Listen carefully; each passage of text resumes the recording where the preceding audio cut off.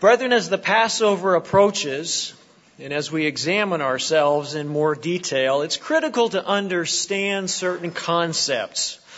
And one of those is the concept, the idea, the reality of human nature and how it impacts us and can impact us. Brethren, what is your human nature? Where did it come from? Is it something you were born with? Is it something you developed after you were born?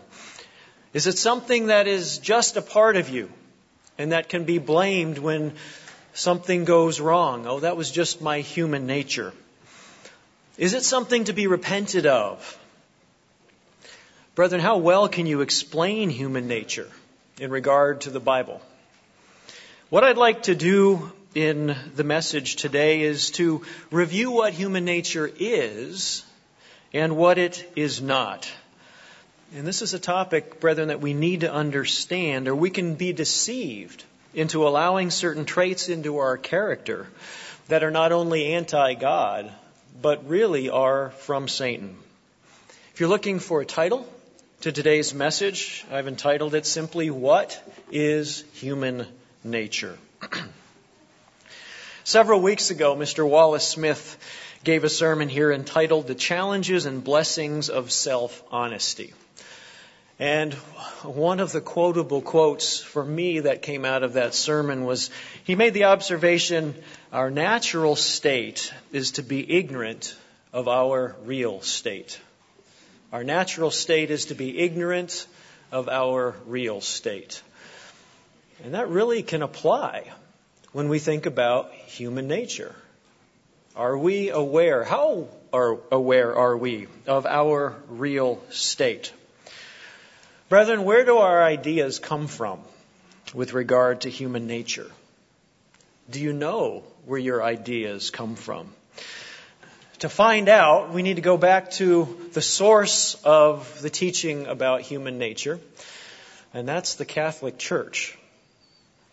And so I'm going to quote from you a little bit about concepts and ideas related to human nature. In fact, we're going to begin by talking about original sin. I'm going to define a few concepts here that are critical to understanding where the ideas of human nature have come from in society today. So we're going to look at original sin to begin with. What is original sin? I'm going to quote from an article on original sin in the Catholic Encyclopedia. Those of you who've come out of a Catholic background, this may bring some things to recollection. And in fact, you don't have to come out of a Catholic background to understand some of these concepts. Because the Catholic daughters, many of them, the Protestant church, have taken on these ideals and teachings as well. So, quoting from the Catholic Encyclopedia on original sin. Original sin may be taken to mean, number one, the sin that Adam committed. And number two, a consequence of this first sin, the hereditary stain with which we are born on account of our original descent from Adam. Let me continue. St. Augustine made the statement, the deliberate sin of the first man, Adam, is the cause of original sin.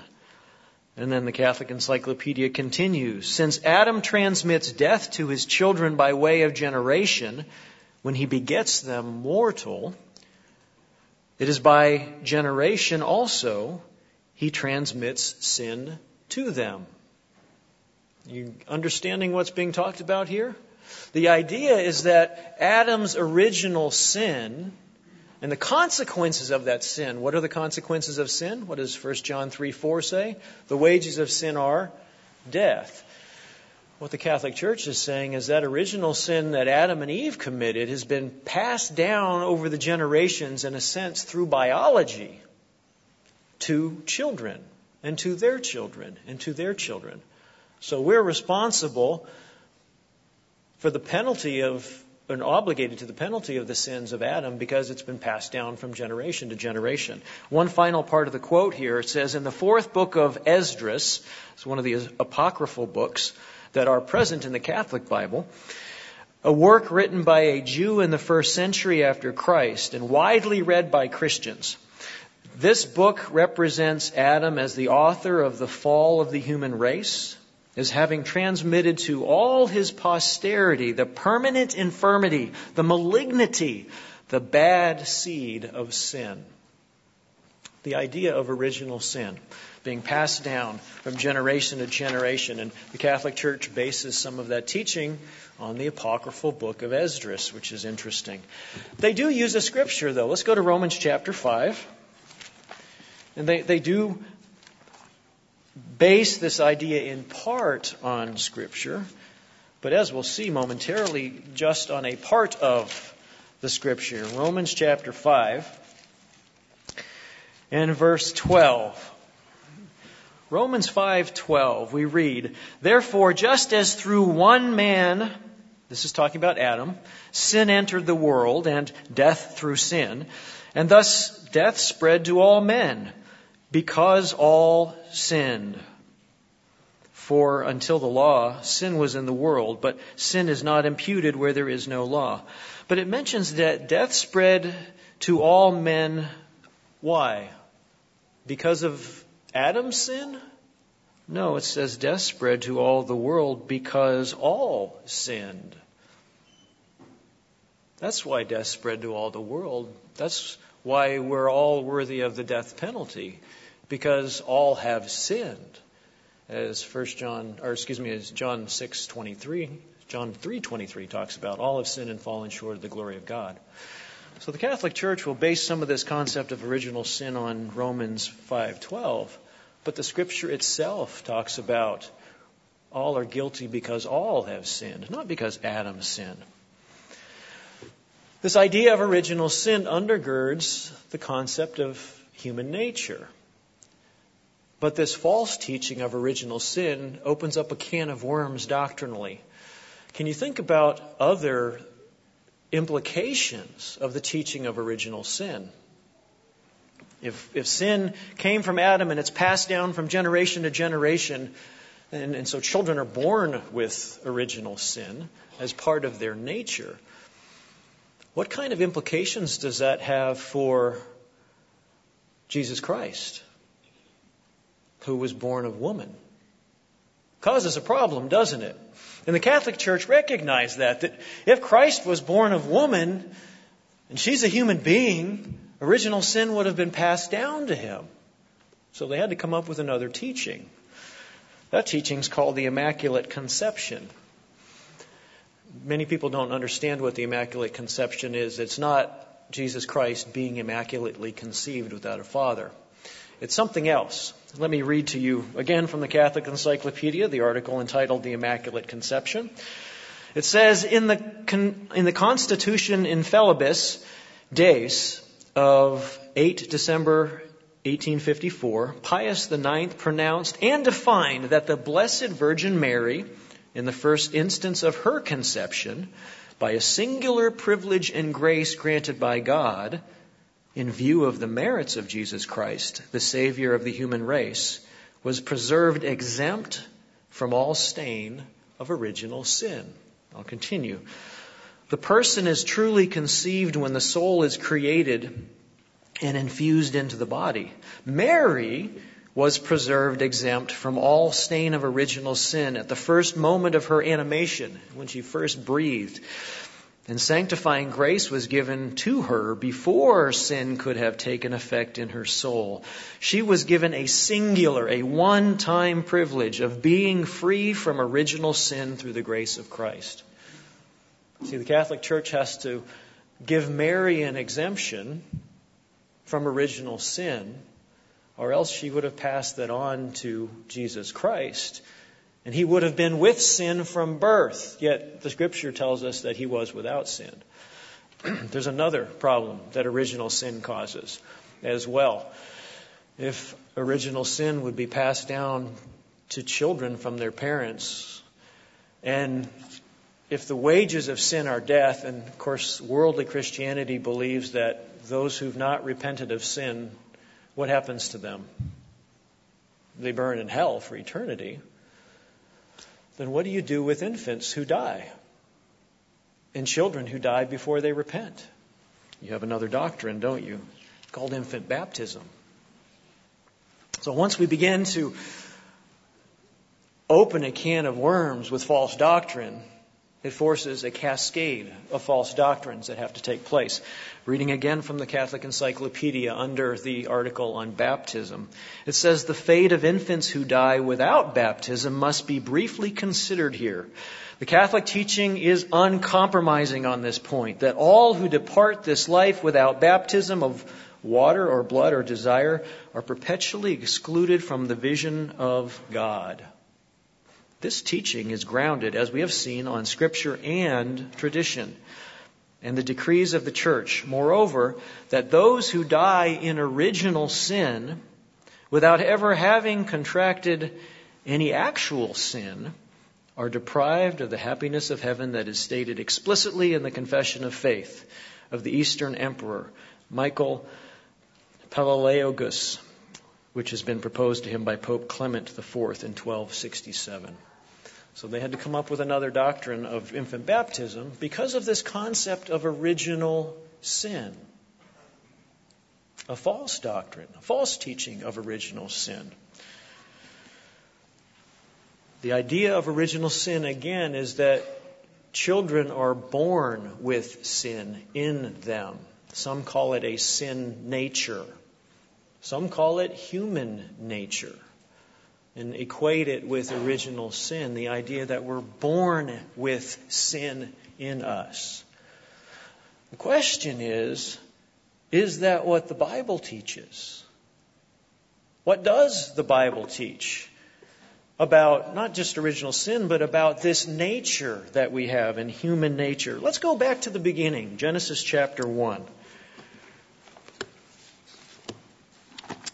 Genesis chapter 1. And let's see what God's creation looked like to begin with. And brethren, I know this is a review for you, but it's important as we begin talking about this topic from the Scripture. Genesis 1, let's start reading in verse 27. In verse 26, we're told that God made man in His image after His likeness. Verse 27, so God created man in His own image. In the image of God, He created him male and female. And we know this. We're created in the image of God. We look like God. Verse 28, God blessed them. So God created Adam and Eve, and He blessed them, and He said to them, be fruitful and multiply, fill the earth and subdue it, have dominion over the fish of the sea, over the birds of the air, over every living thing that moves on the earth. And let's skip down to verse 31. It says, then God saw everything that He had made, and indeed it was very good. So the evening and the morning were the sixth day. God's looking back, particularly at this sixth day, in which the land animals were made, in which man and woman were made. And He's looking back and saying, everything that I have made is very good. God would not have created a sinful nature in Adam and Eve and looked back and said, this is very good and I'm going to bless you, would He?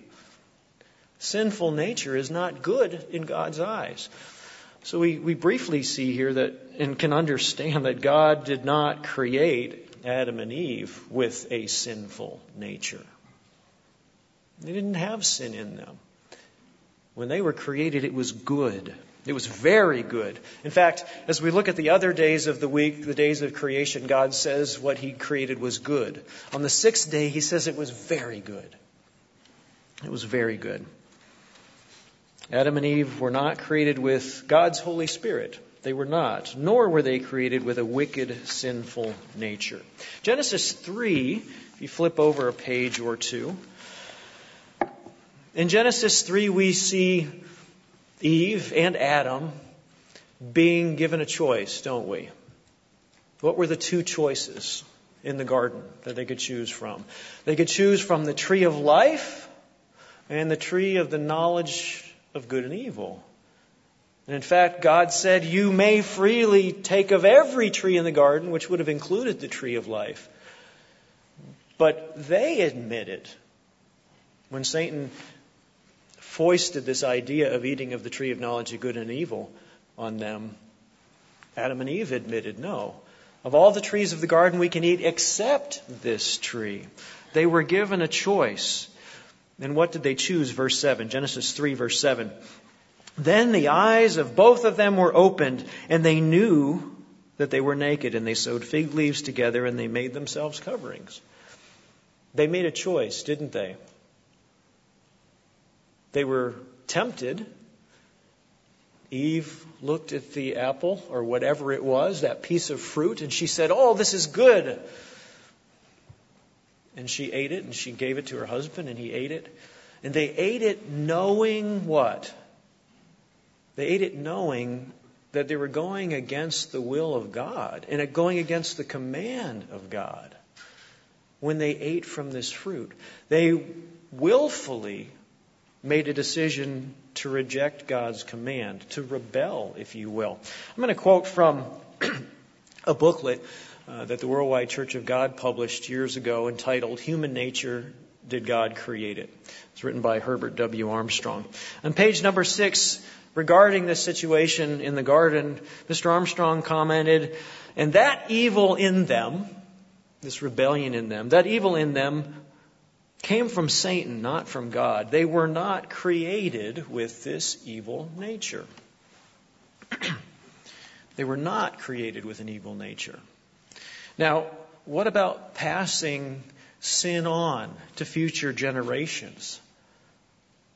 Can we do that? If I sin in my life, and I have, and I sinned before my children were born, do I pass that sin on, and the consequences of my sin, are they passed on to my children?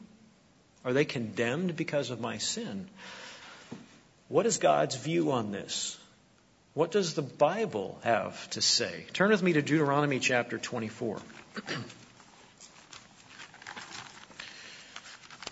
God's pretty clear on this. Deuteronomy 24, and we know that the first 5 books of the Bible were apparently penned by Moses. But he was inspired, was he not?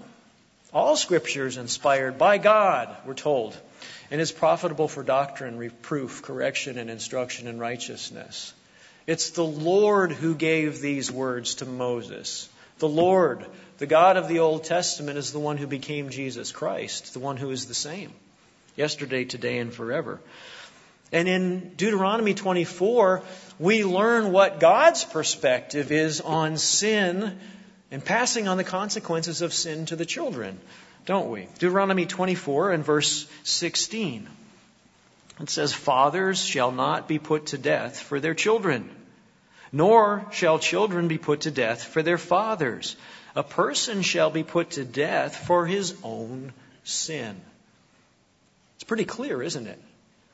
We don't pay the consequences of our parents' sin, God says. God doesn't hold children responsible for their parents' sin. We're held responsible for our own sin. And so this idea of original sin, passing down original sin from Adam to subsequent generations, or even passing down a sinful nature, a nature that has sin inherent in it, God doesn't have that happen, because that would make children responsible for their parents' sin. Let's go back to Exodus 20, because we read another scripture that seems to contradict what we just read in Deuteronomy. And I think we all know, one of the basic principles of Bible study is that not only does the Bible interpret itself, but the Bible doesn't contradict itself. If it did, you'd have Christ contradicting himself. You'd have God, who inspired the Bible, contradicting himself, and that's not the case. Exodus 20, we see a concept that we need to then deconstruct based on what we just talked about, that God doesn't hold children responsible for the sins of their parents. Exodus 20, verse 4, let's read about the second commandment here. Exodus 20, verse 4. "You shall not make for yourself a carved image, any likeness of anything that is in heaven above, or that is on the earth beneath, or that is in the water under the earth. You shall not bow down to them or serve them. For I the Lord, your God, the eternal here, am a jealous God. He's the one who later became Jesus Christ. Visiting the iniquity, or visiting the sins of the fathers upon the children to the third and fourth generation of those who hate me, but showing mercy to thousands, to those who love me and keep my commandments. It says he visits the iniquity of the children to the third and the fourth generations of those who hate him. Does that verse contradict Deuteronomy 24:16 that we just read? God said he doesn't hold the children responsible for the sins of the parents. Yet this says he visits the iniquities, the sins of the fathers, to the children to the third and fourth generation. What do we do? If somebody sat down next to you after services and asked you to explain that, how do you explain that? What do you do with that? Think about it. This has to do with character, doesn't it? And it has to do with habits. How many habits do our children pick up that we have? Bad habits. Are they being punished then if they act on those bad habits? Are they being punished because of our sins? You know, children who grow up in a family of smokers, cigarette smokers, are far more likely to smoke cigarettes than if they grow up in a family without cigarette smokers. If children who grow up in a family of cigarette smokers start smoking, are they being cursed because of the sins of their parents? Are they going to pay the penalty of their parents' sins? You have a similar thing that can happen with alcohol. Children who grow up in a family of alcoholics are at increased likelihood to be alcoholics themselves. In fact, they're even genetically predisposed. But does that mean they're going to be an alcoholic because their parents are? Absolutely not. They're at increased risk, but the decision is still theirs. If they choose a path of life, then they have sinned and they experience the consequences of those sins. But they're not forced in that direction. Think again, as we think about this concept here, this is talking about in Exodus 20, verses 4 through 6. The command is talking about worshiping false gods, bowing down to a carved image. Children who grow up in a household where paganism is rampant aren't forced to be pagan, but they're much more likely to pick up those habits of paganism. This is why it talks about the iniquities of the parents fall on children to the third and fourth generation. Those bad habits are often picked up and carried on to the third and fourth generation. Just like he talks about a little further down, those who love God, who follow his ways, can pass on those habits as well. So understanding this concept is important. God does not condemn the children for the sins of the parents. He doesn't hold them responsible for their parents' sin. But they can be likely to pick up some of the sins of their parents because of the environments that they live in. This relates to the concept of original sin, and it relates to the misunderstanding many people have of human nature. The idea that God created us with a sinful nature, which is not the case. 2 Corinthians 11. 2 Corinthians 11. And we're going to talk about that nature a little bit more in just a couple of minutes here.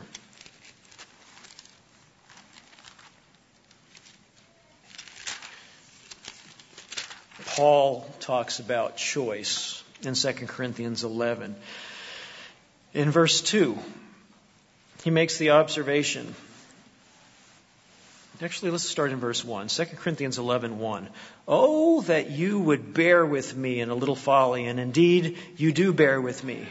For I am jealous for you with godly jealousy, for I have betrothed you to one husband, that I may present you as a chaste virgin to Christ. Verse 3, but I fear lest somehow, as the serpent deceived Eve by his craftiness, so your minds might be corrupted from the simplicity that is in Christ. Paul is talking to a church congregation here in Corinth, and he's saying, I'm worried that you could be deceived, that you could be pulled away from the truth. They didn't have an inherent deception in them. It's a deception that could come down the line because of Satan's deception. A deception that he gave to Adam and Eve and was able to win them over with, and a deception he could win us over with in God's church. Because we wind up, as Mr. Armstrong used to use the term, on Satan's wavelength. We hear him. Mr. Weston recently wrote a editorial in the current Living Church News, January, February 2020. The editorial is entitled, "Are You Fooled by the Devil's Infomercial?" And he talks about the deceptiveness of Satan and how he'll play on our human nature and on or using our spirit within us to do that. We know that Satan is the god of this age, don't we? And as the god of this age, he broadcasts as the prince of the power of the air. He broadcasts thoughts and ideas and emotions and feelings. Mr. Weston talked about that in his article. And those can be deceptive. They can influence us. They can impact our nature, and they do over time. Let me quote again from this booklet Mr. Armstrong wrote, Human Nature, Did God Create It? Page 8. He says, in a word, selfishness, hostility, deceitfulness, wickedness, rebellion, etc., that we call human nature is actually Satan's nature. It is Satan's attitude, and broadcasting it, surcharging the air with it, Satan actually now works in the unsuspecting all over the world today. That is how Satan deceives the whole world today.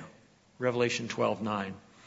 This prince of the power of the air, this god of this world, is the real source of what we have come to call human nature. It's interesting to think about, isn't it? That our sinful nature is not necessarily ours. It's Satan's nature.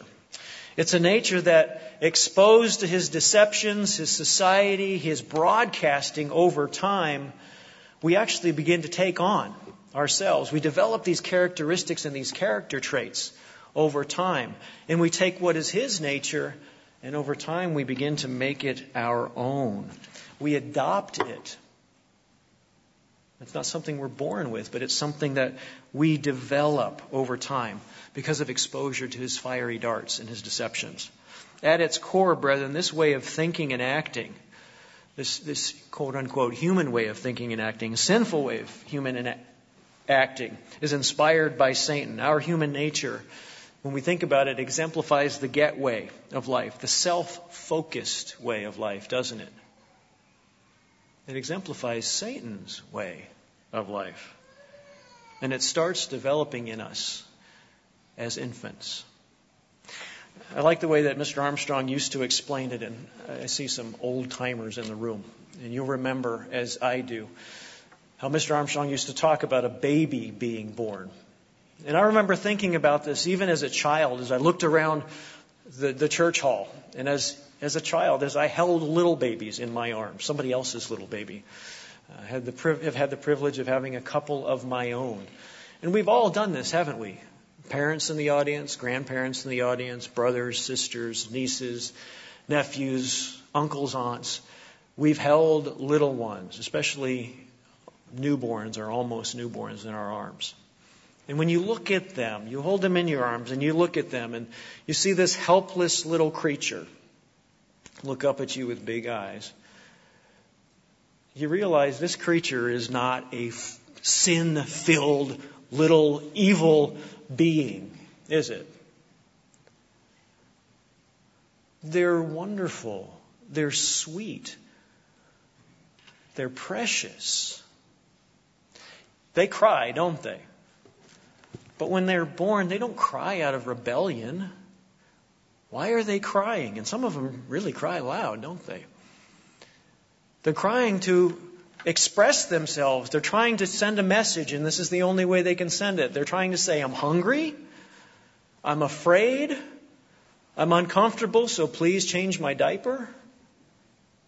I'm cold, I'm laying on my arm and it hurts, and I can't move because I'm too small to turn over. This is the message they send. There's not rebellion in their nature. Yeah, as they grow a little bit more, you sense their cries change slightly.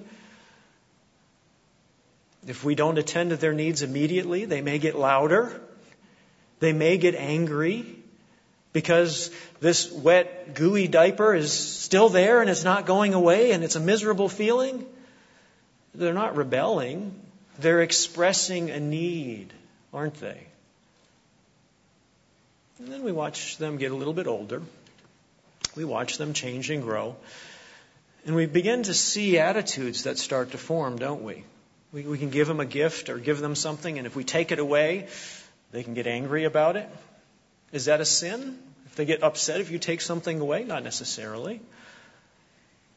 But we do see a sinful nature begin to develop, don't we? Think about a 2-year-old or a 3-year-old. And we've all done this, haven't we? We've seen this happen. We tell them not to touch something.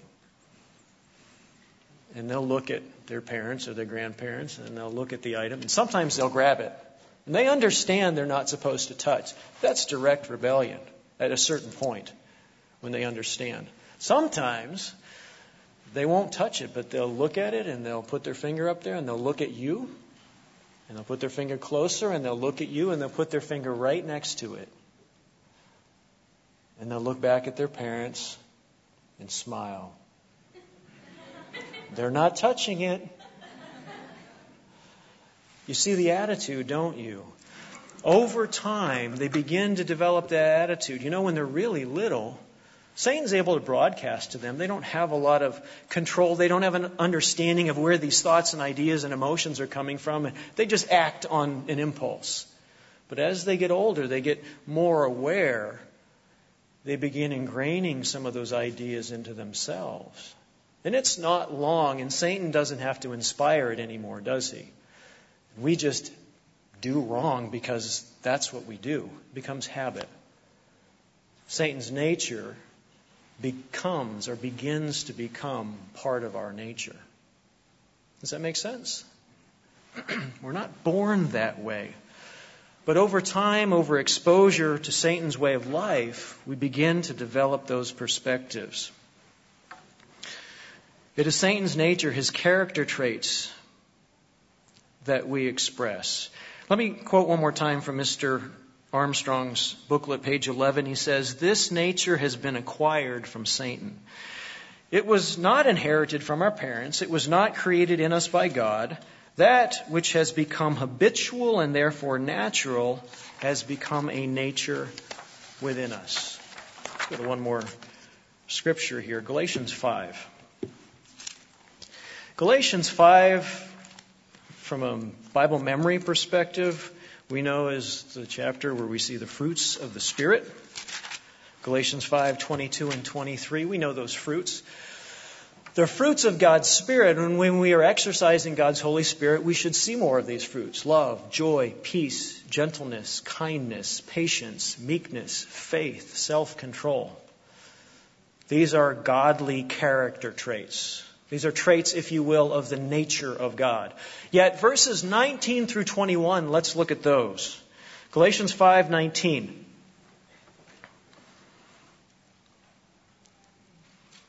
Galatians 5:19, "Now the works of the flesh are evident." These are contrasted with the fruits of the Holy Spirit. And when we begin to think about these fruits, they really are elements of a different nature, not God's nature, but Satan's nature. What are they? Verse 19, "The works of the flesh are evident, which are adultery, fornication, uncleanliness, lewdness, idolatry, sorcery, hatred, contentions, jealousies, outbursts of wrath, selfish ambitions, dissensions, heresies, envy, murders, drunkenness, revelries, and the like, of which I tell you beforehand, just as I also told you in time past, that those who practice such things will not inherit the kingdom of God." We could argue, yes, these are elements of human nature, but are they not really elements of Satan's nature? They're his character traits, traits of his character. That may be one of the reasons why Christ looked at the Pharisees at one point, John 8:44, and he said, "You are of your father Satan, and his desires you want to do." Because over time they had developed the nature of Satan in them. Over time, exposed to Satan's nature, if we're not fighting against it, we develop that nature in us, and we really become of our father, Satan the devil. So as we wind down here, brethren, as we prepare ourselves for the Passover, we need to remember the following.